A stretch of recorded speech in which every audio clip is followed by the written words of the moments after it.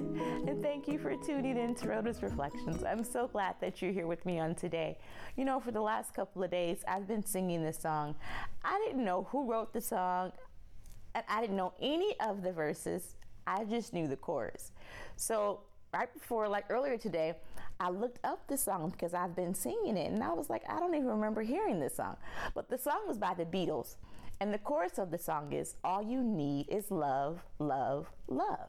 And with everything that's going on in the world, with everything that's happening, I don't want the essence of love to be lost.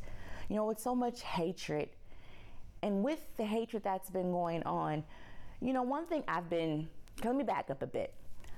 I've been getting a lot of messages from Instagram, hopeful messages from Facebook.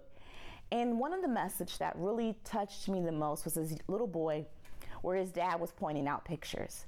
And in the pictures, the dad was pointing out, each picture had an African-American person and a white person, a child. And he kept asking his son, what do you see? And the son will point out what he saw, the differences in the 4 photos. And it was stuff like, oh, the sun is shining. Oh, they're laughing, they're touching each other. And he was like, no, what do you see? Does something look out of place? Does something look odd? And he was like, well, the grass is too tall. Maybe the angle of the camera could have shown a different side. He never saw the fact that it was 2 children, same sex, opposite sex, but different color. He saw 2 children. And I think if we go back to teaching, not that we're different because we're color, that we're not different at all. You're a human, I'm a human. And that's what's being lost sometimes. If we go back to teaching love, the Bible tells us in 1 John 4:7-8, it says, beloved, let us love one another. For love is of God, and everyone who loves is born of God and knows God. He who does not love does not know God, for God is love. So if we're God's children, it's simple. We need to love. We need to teach love, because that's what it is. Love is taught. And if you put it in the seed, just like a plant, if you plant a seed and you water it, what's going to grow? The plant that you planted. If you plant a tomato seed, you're going to get a tomato. If you plant an apple tree seed or an apple seed, you're going to get an apple tree. If you plant love, what's going to come off of your tree is love. I know we get irritated by people, or we're irritated by the injustice that's going on right now. But if we don't stray away from our foundation, the foundation of love,